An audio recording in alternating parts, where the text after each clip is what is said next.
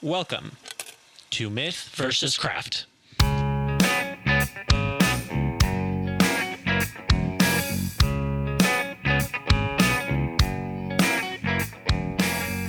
Welcome to episode 18 of Myth vs. Craft. My guest today is the legendary session guitarist Tim Pierce. Tim toured with Rick Springfield for a few years in the early 80s and subsequently decided to focus on being a studio musician. You may not know it, but you've heard Tim play guitar on hundreds, if not thousands, of songs. He's recorded with Michael Jackson, Joe Cocker, Rod Stewart, Elton John, Bruce Springsteen, Phil Collins, and Madonna. How about Don Henley, Santana, Tracy Chapman, Faith Hill, Celine Dion, John Legend, Avril Lavigne, Kelly Clarkson, Josh Groban, everyone. I think his resounding success is a result not only of his focus and talent, but also of his work ethic and personality. Tim has also managed to stay incredibly busy for over 3 decades, which I think is a testament to how good he is and how masterful he's been at continually evolving his style and his sound. It's no wonder that Guitar World named him one of the top 5 session guitarists of all time. Tim was kind enough to find time in between sessions to speak with me and share a number of stories and great insights. Let's start by listening to how he fell in love with music. It wasn't really my parents that created my love of music. They just allowed me to kind of pursue music, which was, a real gift. But my love of music comes from Top 40 radio in the 60s. I was born in 1958. So in about 1962, I started listening to the radio, and it was magical to me. I've heard you mention more than once that you feel fortunate to have been 12 years old in 1970. What were some of your favorite bands and musicians from this era? Well, of course, the Beatles, but in the late 60s, the emergence of all the bands that were at Woodstock, Jimi Hendrix primarily, but, all the rock bands that came out, all the blues guitar players, all the British blues guitarists, and even pop records.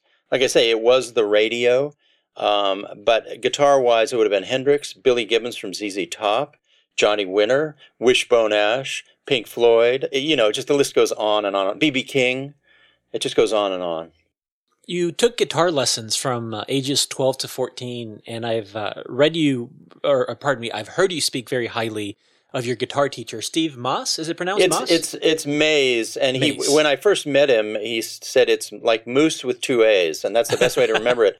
But it's Maase, and he still teaches today, and he is truly a great teacher. He changed my life. He really did.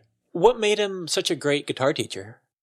Well, his tastes ran just along the same lines as mine. In other words, he was just as enamored with rock and everything. But he also was enamored with fusion, Mahavishnu Orchestra, a lot of more advanced stuff, which I dipped into too in my teen years. Even though I couldn't play that music, it did influence me.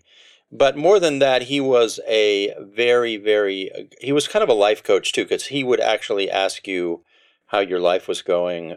He really cared, and he taught me just enough theory to actually make it in the world. And so not too much theory to put me off, but just enough to actually allow me to actually make it in the world. Did you play in many bands when you were in high school and growing up? I did. I played in bands pretty constantly, and then I had one band that actually played in bars. So in my teen years, I was in bands that played on the weekends. It was very sporadic, but then I had a band that was very, very serious about playing in nightclubs, and I started that right when I was too young to actually be in the nightclub. I was playing in nightclubs, and that was a 6-night-a-week thing where we did, it was pretty wild, some pretty wild bars, but it was a great way to actually become a better guitar player for a while. I read that you were about 20, 21 when you got a car and you moved to LA. Yeah, it was right before my 21st birthday. My mom gave me her old car, and I moved out here and just took a shot, Did you have a master plan when you moved out there? Did you none have at a sense all. of what you were hoping your career would look like? None at all. I just hoped that I could become a professional guitar player. And I was so dissatisfied with the limitations of being in Albuquerque and not being able to pursue anything professionally that I honestly didn't care what happened. As long as I could work and make a living, that's all I cared about. I've asked other guests who have moved to, music meccas, be it Pete Thorne who moved to LA or JD Simo when he moved to Nashville, about the level of confidence they had when they moved out there. And they both gave me a similar answer, which was, yeah, they were pretty darn confident, and you almost have to have the guts to move to a city like LA or to Nashville and to try to make it. Was that the case with you as well? Well, I'll give you a slightly different answer. The thing that happens to musicians in small towns is they become big fish. And I was certainly a big fish in a little pond. And when I got here, I was astounded by how many good guitar players there were everywhere. So my answer to you would be different. I don't think I had confidence, but I definitely had the kind of stupid confidence that comes from being a big fish in a small pond. I was good enough to start working right away, but I was pretty inadequate as a rhythm player. I learned to play rhythm guitar the day I dropped into LA. I started learning how to play good rhythm guitar from the songwriters I started working with. So happily, I can give you a different answer, which is my confidence was kind of destroyed when I got here because there were so many great guitar players everywhere. Do you remember how long it took you to get your first paid gig? It happened almost immediately. I had a friend of mine a guy who's still my friend today, a guy named Steve Sykes, who's a great, he actually ended up becoming a recording engineer and a mixer, and he did all of Stanley Clarke's records and all these other things. I met him, and he actually got me a gig that he was leaving.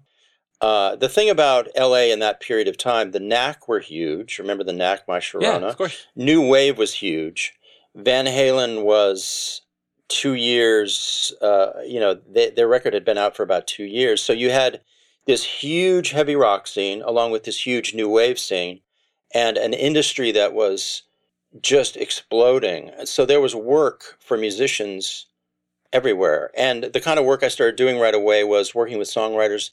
There were these things called showcases where an artist would put together a band. They'd do a showcase for a record label. That happened all the time. And there were demos constantly to do. So I started working right away. And through meeting one musician, I was able to meet 3 more, and then 9 more. And then what's 9 times 9? 81. It was like a tree that actually started, if you just picture a tree, you meet one person, it turns into 3 branches. Those 3 branches turn into 9 branches, et cetera, et cetera. You recorded with Rick Springfield and later went on the road with him for 4 years, I believe. I think this was after he had hit it or begun to hit it big, so I figured it must have been a pretty cushy gig, yet you never toured again. Did being on the road get old in a hurry? Well, for me, I was 21 when I moved here, and when I was 23, I got that gig with Rick, and at that moment, he was the biggest star in the country. He had just had a #1 hit with Jesse's Girl, and he was replacing his band.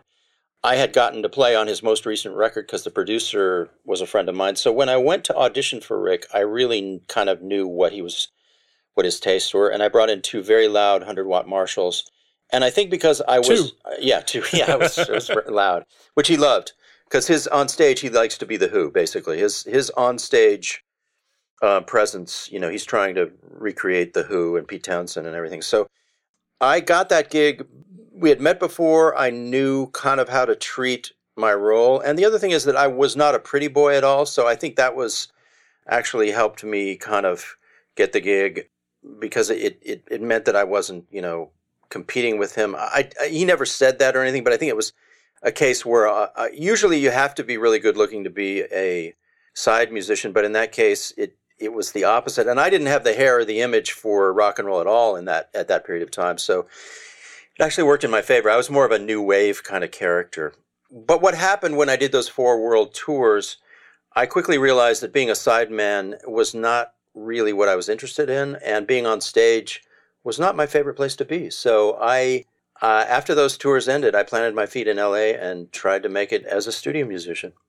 When you say the stage wasn't your favorite place to be, was it? I'm going to paraphrase something that John Frusciante, I read him say, the former guitarist for the Red Hot Chili Peppers, and he talked about how he felt almost like a trained monkey on stage, just playing the same stuff over and over again, and that it seemed somewhat artificial to him, and that he was much happier being at home, just writing music and creating music. And that has contrasted with the perspective of many other of my guests who really seem to relish the interaction with other musicians and the crowd. And it seems like perhaps you're more in the former camp, where perhaps just doing the same stuff over and over again, was it just monotonous, or what was it that you didn't like about it? Well, that's part of it, but there's a creative. There are a lot of creative limitations when you go on tour, and it's different for different people. Somebody like J.D. Simo or Joe Bonamassa, somebody like that, they're going to have a lot of creative freedom to do different things and change things up every night. But the actual world of touring for most people is you actually perfect what you're doing before you even leave to go on tour. So if you rehearse for 2 weeks or 4 weeks, you actually finish everything off. And when you go out on tour, you are generally just trying to repeat what you did when you rehearsed the show before you left. So creatively, it can be very stifling. So that's one thing. But more for me, I just saw I was a sideman, and there are also limitations to being a sideman because you're not in control of your own destiny. So for me, the people I always admired, even when I lived in Albuquerque, were the names I saw on the people who actually made the records. So for me, I wanted to actually make the records. I respect John Frusciante for saying that. I agree with him. But it can be better if you're in a band where everybody's an equal partner and you're all kind of going out and ruling the world together. You know, if I were in the Foo Fighters, I would never quit that gig. I would enjoy every moment on stage. But that's because they're all, you know, or if I were in Van Halen or, you know, I'm fantasizing here. Right. Or the Chili Peppers, I personally would find a way to make it work. I read an interview in which you said, there were guys who moved to LA and became amazing studio musicians immediately. It took me 10 years of learning to actually get good enough to show up and deliver what needed to be delivered. Given the amount of success that you've had, I'd peg you as a natural, but your quote makes me think that hard work and the fact that you focused on being a session player were both key to your success. Would you say that in your teens and when you were a big fish back in Albuquerque, did you stand out amongst your guitar playing peers? Would you say that you have a solid base of natural talent? I figure you have to, because otherwise no amount of work could have led you to be as successful as you are. I kind of had one thing down really well. I kind of knew how to solo and play from the heart, but it wasn't the kind of soloing that it was more a classic rock style of soloing. I was able to kind of get up to the level of almost Larry Carlton because I loved Steely Dan later, but that's not really true. I'll never be even 1/5 as good as Larry Carlton, but I was able to actually solo like that. So what I did have when I moved here to LA was an ability to solo in a very emotional and confident way. I was a pretty bad rhythm player. I didn't have rhythm chops because I was so obsessed with soloing that I never paid much attention to rhythm. So what happened when I moved here and what prevented me from probably being good right away, well, I wasn't good. What prevented me from working right away was I just wasn't that good of a rhythm player, and that's what took all those years. The thing about studio work, and the thing that I finally got good at after Rick Springfield, I planted my feet and I did publishing demos for 2 years where I would go and work for songwriters who paid me minimally to finish a song, sometimes 3 a day. I would drive around Hollywood. There were lots of publishing companies, lots of private homes where songwriters would do demos, and they would really just beat me up trying to get me to do all these parts on songs. And that's where I actually improved the craft. Was doing those publishing demos, and it was entirely rhythm guitar and sounds and parts. You mentioned J.D. Simo. He was on the show a few weeks ago, and he described his experience doing session work in Nashville. He started out recording demos, which he said was super low-key, but as he started working for bigger producers and bigger artists, he said it progressively got more intense and became very high pressure. And he shared that if you ever slowed someone down, that was about the worst thing you could do, and people would get really angry at you. I take it that you thrive in high-pressure situations? I learned how to do it, and I do work at, when I have clients in front of me or when I'm going to a studio, if they're in front of me at my studio or if I go to a studio and work with them, it's crazy fast. And it's faster than is natural. You know, that's the thing about you know, you show up at a session, everybody's smiling and laughing, but the actual undercurrent is it's do or die. You either deliver something really great or you don't get asked back. So the pressure is real. I read an interview with Eddie Kramer in which he was asked how he handles situations in which a band member just isn't cutting it, and he has to recommend to the band that they bring in a session player. And he actually mentioned you by name as an example of someone that he would bring in. Has this ever put you in an awkward situation, say, where you're in the studio cutting the track and the band's guitar player is there while you're recording his part? That's happened quite a bit. It happens less these days, but over the course of over the course of my career, that has happened a lot, and it is very difficult. Generally, what you try and do is make friends with the person, let them know that their position is not threatened, because once you do your part, they can take credit. They can take credit forever for what I do. I have no stake in. Like, I'll mention. I did a lot of work with the band Shinedown, and I'll mention that I did that, but I don't push it, and I don't talk about it. It's just, we shared some recording together, but the guitar player in Shinedown, that's his gig. He's the guy who gets, he worked on it too, so it's no big deal. Did you run into situations where perhaps the band member made it explicitly clear that okay, he was accepting that someone was going to come in, that you were going to come in and do their part, but that he didn't want it to get out? Or were they never that overt about expressing that concern? Well, it's kind of my job to make them feel not threatened, basically, which I try and do. And I'd say that almost 100% of the time it's worked out, because once I'm out of there, I might be there for a day, I might be there for a week. Once I'm out of there, I'm gone. And they can go rule the world, and I'm just a guy who made some sounds on their record, and I'm at peace with that. And so I make it clear to them that I'm not a threat. It's their fans don't know me. Some of the people who read the fine print, they find out, but I really am no threat, But in the moment, part of my job is to solve that problem and make them feel okay if I can, or as okay as they can feel. Are you typically hired to play like Tim Pierce, or are you asked to play all sorts of styles and to be a chameleon? I'm asked to play all sorts of styles, but the thing that I try and do, the thing that you don't want, it's not that you don't want it, but if somebody needs a guitar player and they have a list of names and they feel like any name will do, you don't want to be in that equation. The thing that you want to be the guitar player that they want. And you want them to actually kind of feel like nobody else will do. And so when you get into that situation, you do have to be a chameleon, because everybody's trying new things all the time.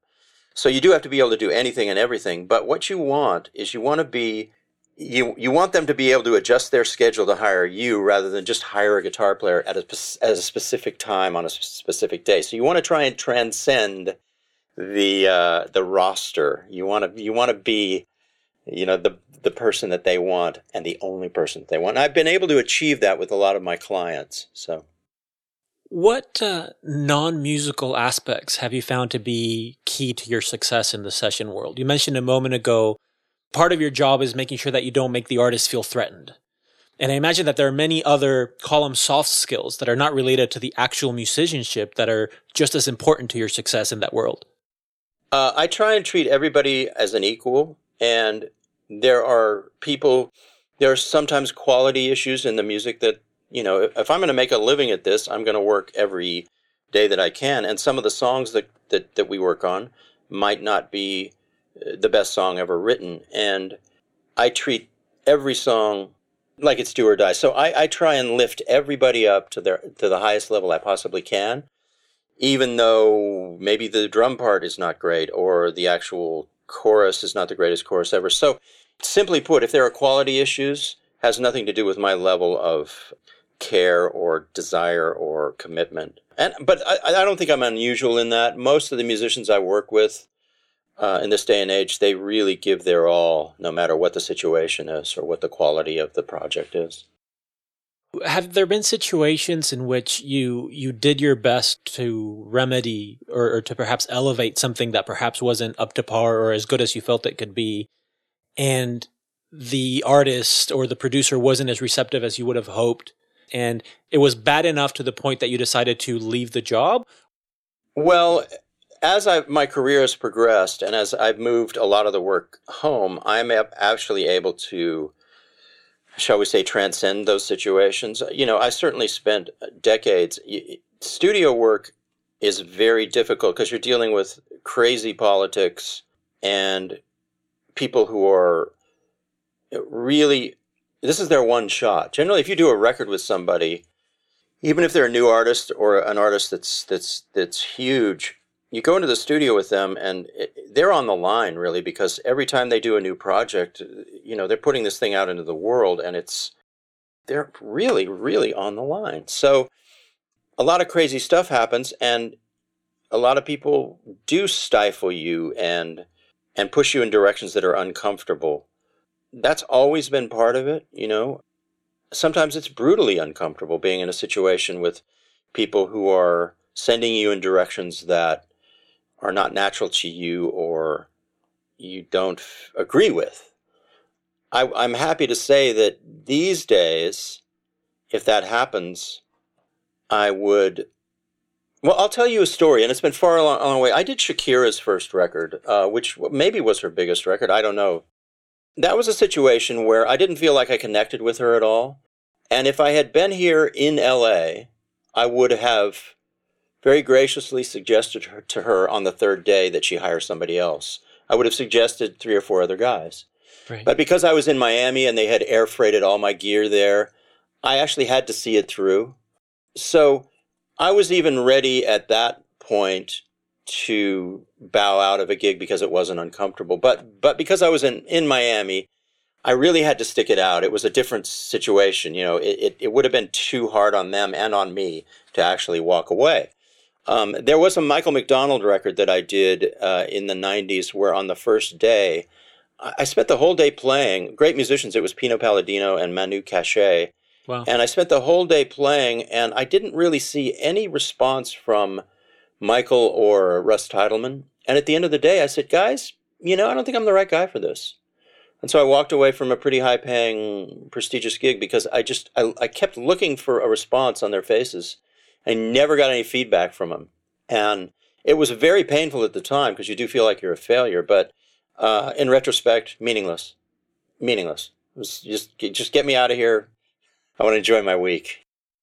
Over time, you must have gotten really good not only at maybe developing a thick skin, which maybe you had naturally already, but also at reading people and reading their reaction. And that I imagine some people are more expressive than others, but in this case, you read them correctly. Yeah, it's more reading people. I don't have a thick skin. I mean, I'm ultra sensitive, and the pain is real. When things don't work out, you feel the pain. But I know at this point, I've been through it enough to where it wouldn't matter who I was in the room with at this point. I would just suggest that we part ways. And actually, at this point, it wouldn't be that painful. That's one of the benefits of being older. You lose, some of those, things. You mentioned the work that you do at home, and I know that you have a great setup there, and I can see it right now on screen. Do you typically record for smaller artists or smaller acts at home and record for the larger ones at studios, or is that not necessarily the case? I've had lots of large people, if you want to call it that, in my studio. The more the thing has changed for me. Most of my work at this point is with independent people and international people. So I do a lot of that here at home. But I'll give you an example. Last week, I did a Barbra Streisand song here at home.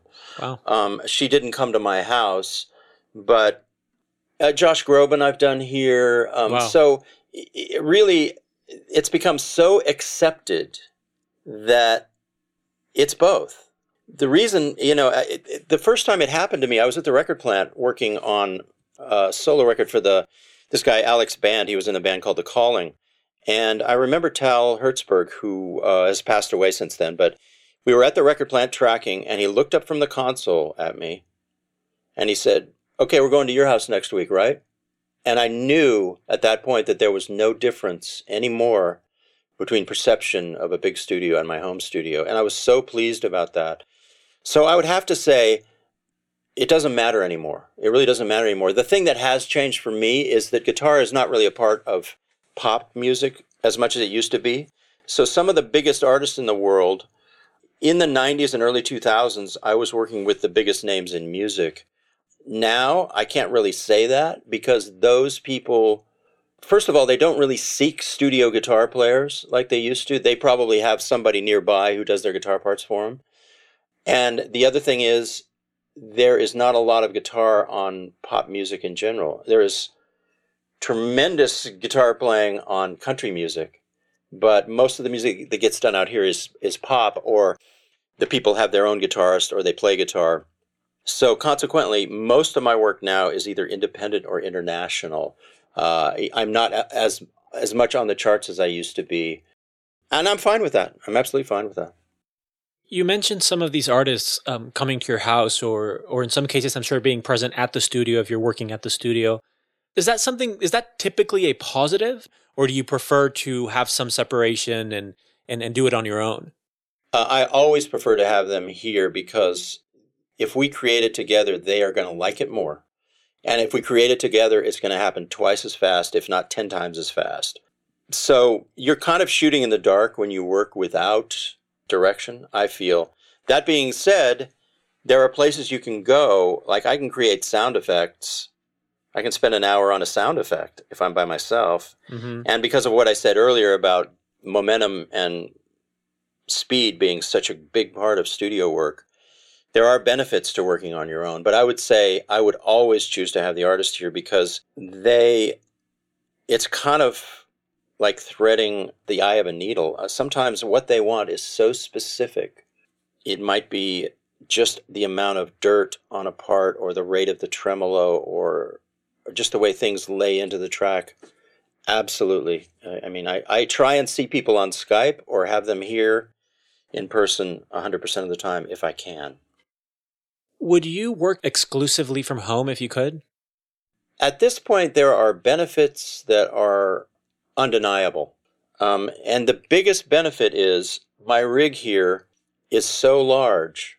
It's like starting a Ferrari, basically. I just press a button and I can go 200 miles an hour and offer them 200 different things at the touch of a button. If I go to a studio, the gear either has to come from the cartage company, which is a separate rig, or it has to come in the trunk of my car, which is also a separate rig. I have to drive there. The rig has to be built, set up. The engineer has to mic it. There's quite a bit of work involved in getting set up and going. And then I can only offer a fraction of what I offer here. But that being said, stuff happens in that situation that would never happen here. Mm-hmm. I did a lot of work at studios.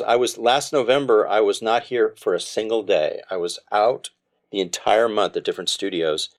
And the stuff you get is different because you're in a different environment. You're dealing with different adversities, different personalities. And a lot of the time, you're playing live with a bass player, and drummer, and keyboard player. And so different stuff happens. So at this point in time, the home studio is, yes, it's definitely my preference because I can just offer, do you want a Gretsch through a tiny amp with this particular fuzz or what? It's all here. And I can't bring it all to the studio anymore. It's just not feasible. I often hear musicians wax poetic about recording live with the whole band and how they feel that it yields better performances. Do you often get to cut tracks while playing live with, like you just mentioned, the drummer, bass player, the keyboards player? Guitar is a little different animal than that because once the basic track, a lot of times when you cut a track with a bass player and drummer, your work hasn't even begun yet. Your particular part can be great. It can be spontaneous. It can be magical.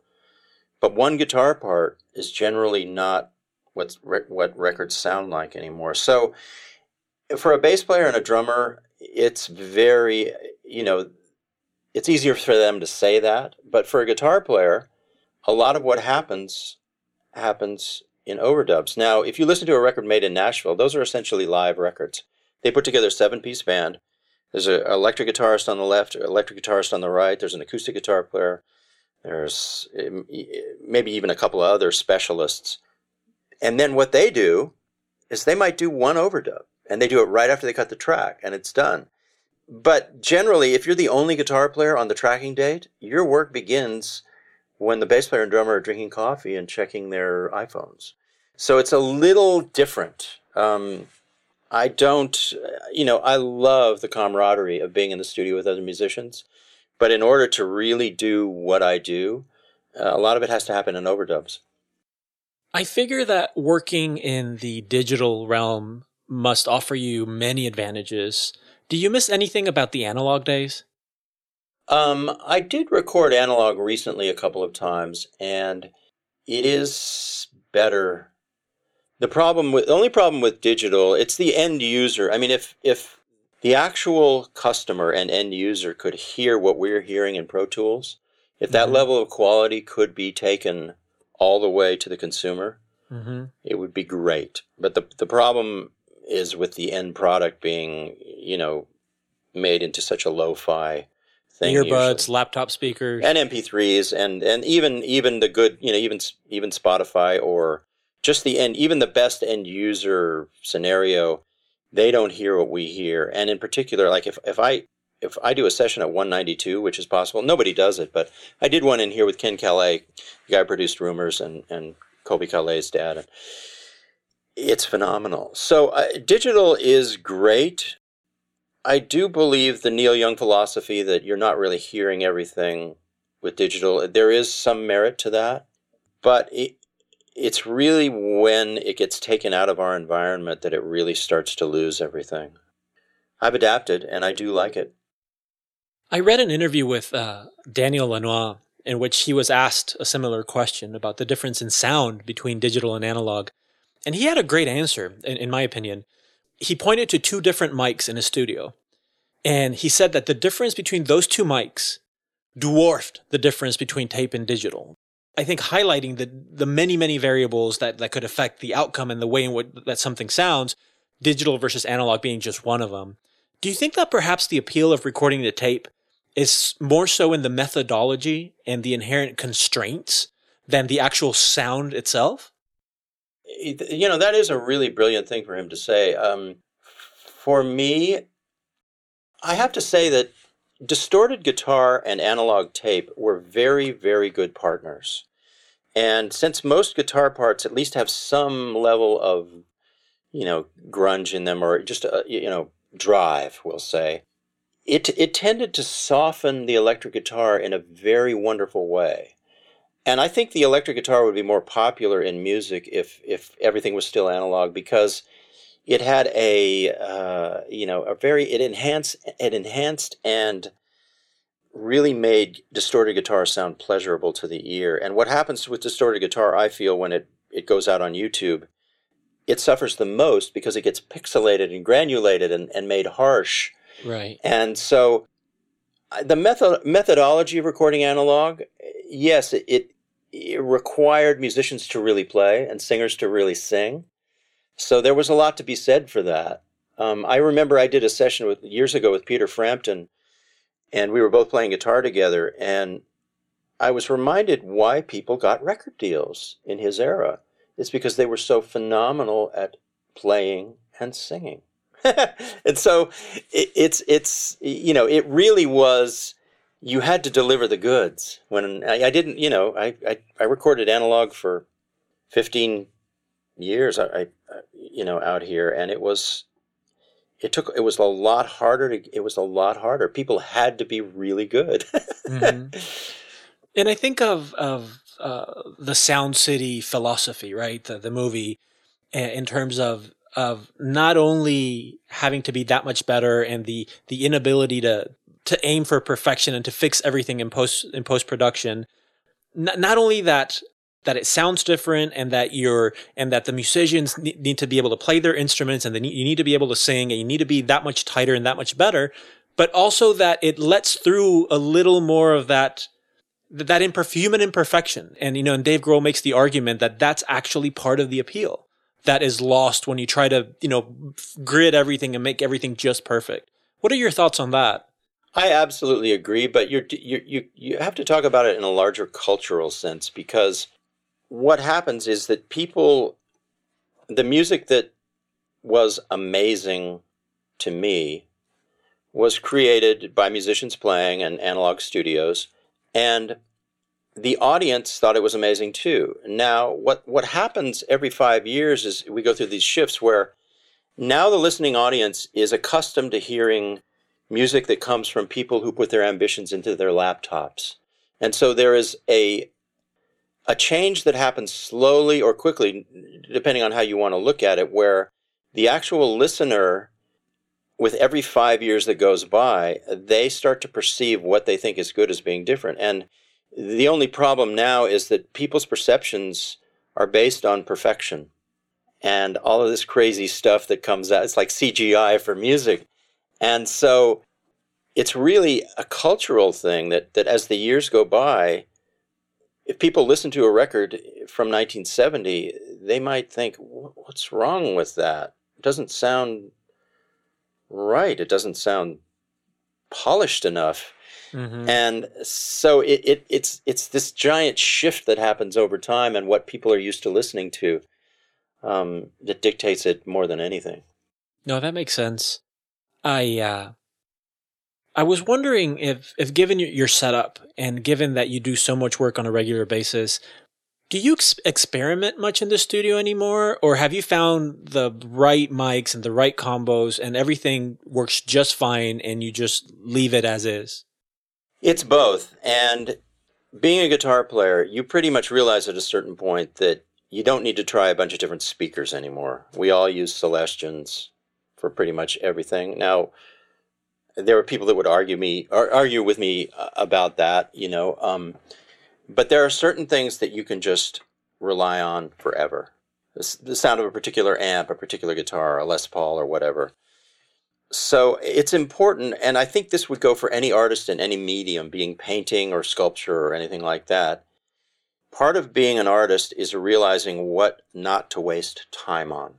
And you really get there after a number of decades, and you experiment in the realms where you know it's going to yield results, but you don't waste time trying to redesign a hammer, or you don't waste time trying to pound a nail in a different way. So it's really, you make smart choices about what not to worry about and what not to waste time on.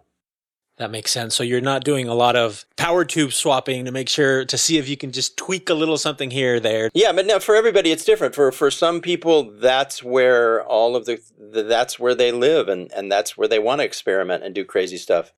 But for me, there's certain things that, I leave my SM57 in the same spot, and I'll use a different microphone, but I won't move that microphone once I find a good spot for it. So certain things you want to leave in place because you want to be able to get your work done, basically. Assuming that you have good songs and good musicians, which are two big assumptions, do you think that making a great sounding record is as mysterious and difficult as many people make it out to be? I think it's just as hard as it ever was. Partly because who do you want to be stylistically? I mean, the great thing about guitar is that people come and they ask me for sounds from the 50s, 60s, 70s, 80s, 90s, and then let's say early 2000s. So the hard thing about making a record is obeying enough tradition so it doesn't get completely unrelatable, but finding a way to make what you do new. Like I just listened to this new Ray LaMontagne record, and I think they did that brilliantly. It reminds you of stuff that you've loved, but the sounds are new, the guitars, it's a combination. So I think it's harder than ever to make a great record, even if you have great songs, because you can be so many things. There's so many clothes you can try on as an artist, as it were. Is that where some of your experimentation comes in trying to tweak your sound as people's expectations and tastes are being recalibrated every few years and trying to make your sound just kind of remind you of something while at the same time sounding contemporary? Absolutely. I mean, a good example is that I try and play cleaner sounds most of the time now. If I play a cleaner part or play two parts that are really, really clean, it's going to sound more modern than what I used to do 15 years ago, which was layer a bunch of distorted guitars. And here, let me turn the phone off here. So absolutely, you're always trying to adapt if you want to stay in the game, and I really do. And it's really not that hard, because if all it means is that I have to make my sounds cleaner and play less guitar parts, I can do that. And then that makes me sound more like what I hear on the radio right now. So yeah. How are you calibrating your own ears? I mean, of course, you're listening to a ton of music because people are coming to you to record it for them. Yeah. But are you also listening to other people's music? Do you have your one ear on Top 40 radio to to get a sense of what is contemporary? Yes, top 40 though doesn't really. It's there's not as much guitar. Well, yeah, so that's not the greatest source. Although, let me put it a different way. If you listen to Top 40 Radio, you're going to find one really unique guitar part in a lot of different songs here and there. Like where they go, oh, let's add some guitar here. And it might be something really unusual and really, it might be sloppy even, but it might sound, like it doesn't fit. But the way people use guitar in pop music now is as an event or a seasoning. And so there's a lot to be gained from that. But the thing is, you might listen to 50 songs, and there might be guitar only on 5 of them, but those guitar parts are going to be kind of unusual and kind of, like I say, events, special events. Got it. So there's a lot to be gained from that. But you really have to look at practitioners who are still enjoying the guitar as part of their music, and that could be found in modern country or in alternative music or independent records or singer-songwriter records. So you have to search for it more than you used to. You've mentioned country twice now, both in terms of having great guitar playing and in terms of cutting a lot of tracks live. Do you get to do much or have an interest in country music and being in LA? I have an interest in it, but it's not something that I get to do because here on the West Coast, it's not really going on. It's just more of an observation about the people in country music. It's almost like let's say if there's a we in pop music, we said, oh, we don't want guitar anymore. We don't want classic rock. We don't want these traditional songs. And it's like almost like the country people said, you don't want it, we'll take it, we'll run with it. So I think it makes us all kind of jealous as guitar players out here on the West Coast because they get to do the stuff that we wish we were doing in some ways, because it's really where organic music lives today, and it's kind of the haven of organic music production. It's an amazing thing to witness and behold. I can't really relate to a lot of the lyrics, but I'm always listening to what's happening underneath. And I've made peace with that. I'm one of the few people who actually gets to prosper out here on the West Coast and work with a lot of artists all the time. The thing about out here is that it's really pretty wide open stylistically, and people are there's no rule book and no limitations stylistically. You can be doing tons of different kind of things. And like I say, a lot of the work I do is for artists who are international artists. So the West Coast is I think it's a harder place to do organic music, and country is, like I said, the last. I read a great thing by T-Bone Burnett where he said Nashville was the Alamo of the music business. It's I wouldn't go that far, but it's definitely the greatest place in the world for organic music. What are your thoughts on the likelihood of this being cyclical and the prevalence of guitar playing being something that ebbs and flows and it coming back, or at least increasing in prominence and popularity? I think it will. It is cyclical in a way, in that I think people will start to crave the humanness of organic music, and guitar being an organic instrument. But I think it has peaked as a cultural phenomenon. I think it's going to share the landscape with electronic music in a greater way. I think it's been removed from electronic music for the time being, and that it will actually come back and share the landscape in a greater way. But it'll never be what it was, where it was Def Leppard and the Rembrandts, and it used to be the engine. The electric guitar was the entire engine behind music, and that's not going to happen. It's the laptop now and electronics. So yes, I think it is cyclical, but it will never return to what it was. It will reclaim a greater share of the landscape than it has now, but it won't come back to the way it was. I've read that you like to work hard during business hours and then have a clean break from work at a reasonable time. I read an interview in which you joked that if you placed an ad, it would say, "Musician for hire, doesn't travel, doesn't work at night." Yeah, and now I can add older musician for hire, doesn't travel, doesn't like to work at night. I've been able to craft my professional life kind of the way I want to. There are still producers and artists that I work with until 1 or 2 in the morning, but it has to be a particular scenario. I do shape my professional life to kind of where I can kind of end my day by about 7 p.m. But I have to tell you that even the younger people I work with, they like the same thing. Look, entertainment has always embraced anyone who's been willing to work a double shift every day. So if you are talented and you're willing to work 12 to 16 hours a day, you will go far in entertainment. But I was never that guy, and there are a lot of people who realize that if you work really, really hard, 9 hours a day, over the course of time, you're going to have a better life, you're going to get better results, you're going to spend some time with your family. So I don't feel like quite the odd man out anymore with that desire, but it is the truth, yeah. What do you like to do in your free time? What interests do you have outside of music?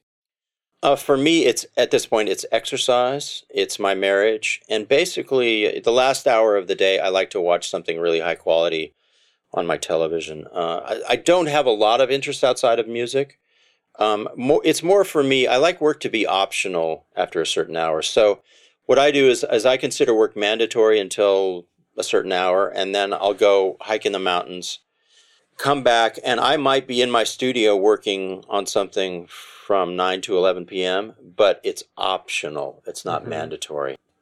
And I ask because two guests, Mike Campbell from the Heartbreakers and David Grissom, both shared a similar, a similar story in that, or a similar experience in that they both described, in a sense, being unable to break away from music, and how whether they're walking their dog or trying to watch a movie or washing the dishes, like music is just this permanent entity that they can't shake.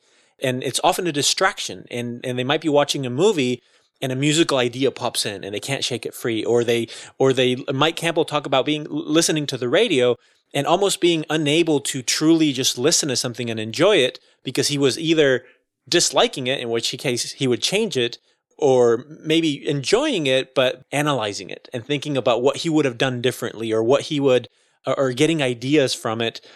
Being as immersed as you are in music day in and day out, do you have a similar experience, or are you able to break away and perhaps enjoy casually listening to music?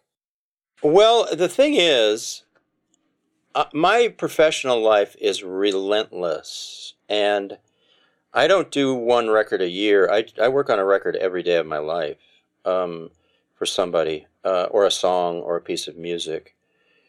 And I dare say that's the difference. The thing about the end of my day, like I would suspect that when Mike Campbell is recording a Tom Petty record, at the end of his day when he goes home, he's pretty spent. But they're not in the studio all the time. Right. I am. So what happens to me is I'm managing burnout and fatigue so much because my work is so intense every day. I don't quite have that problem. I'm engaged in such a really ferocious way every hour that I'm working, because it is all studio work, that when I go hiking, I'm not really obsessed with music, because it's the hours are so, it's so, like I said, ferociously, I'm just deep into it when I'm doing it. Not to say that that they aren't, but I do agree with Mike about analyzing music. At a certain point, you're thinking about every sound, every part. You're thinking about the entire spectrum of how it was made, and that does change things for you. It doesn't have quite the same magic that it would have for another listener. The overarching thing I will say about this is that my commitment to music is probably not as great as either one of those guys. There are people I meet all the time who have a greater love of music than I do, and I do love music, but there are people like, Tom Bukovac in Nashville. His love of music is frankly much greater than mine is. And that's what happens when you get out in the real world. You see people's gifts, people's devotion. Pete Thorne and I have this interview show now, and every guitar player we interview is fantastic. Oh, thank you. These guys, they're all more devoted than I am. So I'm not being humble. I'm not being self-effacing. I'm just being honest and realistic. When you get into the big world and you get near the top of this industry or whatever, you realize you're surrounded by people who are deeper into it than you are. And that's, I would put David Grissom and Mike Campbell into that category. You mentioned that you're constantly managing burnout or the risk of burnout.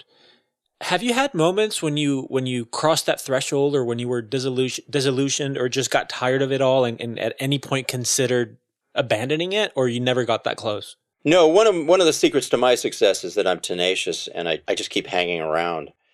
And what happens is that when I'm burned out, I show up the next day and I just dig deeper.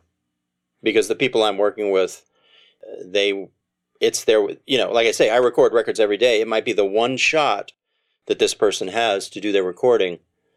They may have gotten the money from crowdfunding. They may be using their own funds. It may be a record deal. It's their one shot. So I have no right to, I just have to dig deeper.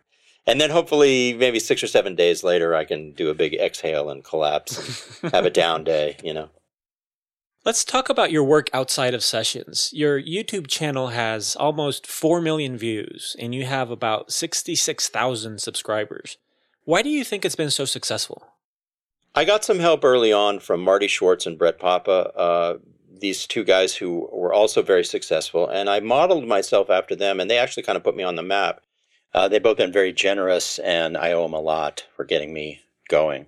The thing is, I have a formula where I kind of didn't know I was doing this, but I have a formula where I'm reaching guitar players, and I just stuck with it, and I was able to use, I taught some Hendrix songs, which are very popular searches on YouTube, and I just realized the thing is, YouTube is a very, very slow, it's a slow build on YouTube, and the success I have is micro success compared to the real YouTube stars, but it still doesn't matter. It's even, it's such a big world out there on YouTube that you can do a lot with, 70,000 subscribers and 4 million views. For me, I always felt that someday I would end up teaching music. And when I realized I could do it on a worldwide 24-hour-a-day level where I am just constantly reaching people, I fell in love with it. I actually love this chapter and this teaching thing that I'm doing just as much as session work. You publish great video lessons, and I think most, if not all of them, have been free. Some time ago, you made a 10-hour massive set of lessons available for purchase. What are your plans for future video lessons? Where are you looking to go with them? Well, that was the first step, and it has actually sold very well. I actually have been very surprised. Brett Papa and I made that together, and we were actually kind of shocked at how well received it's been, and I'm very grateful for that. My next step is I'm going to debut a membership channel where people pay for access a year at a time, and that's, I've been working very hard on creating the content for that, and the content will be ongoing, and it'll be, there'll be new stuff added every month, so that'll be next. I'm going to offer a membership. When do you expect that to go live? I think I can within the next 60 to 90 days, because we've been working on it very, very hard. Tim, it's been a real treat to speak with you. Thank you so much for your time. I've really enjoyed this. You too. Your guests are phenomenal, so it was a real treat for me to be considered among them. Thank you. Absolutely, Tim. I'm really grateful. Thank you so much. Thank you.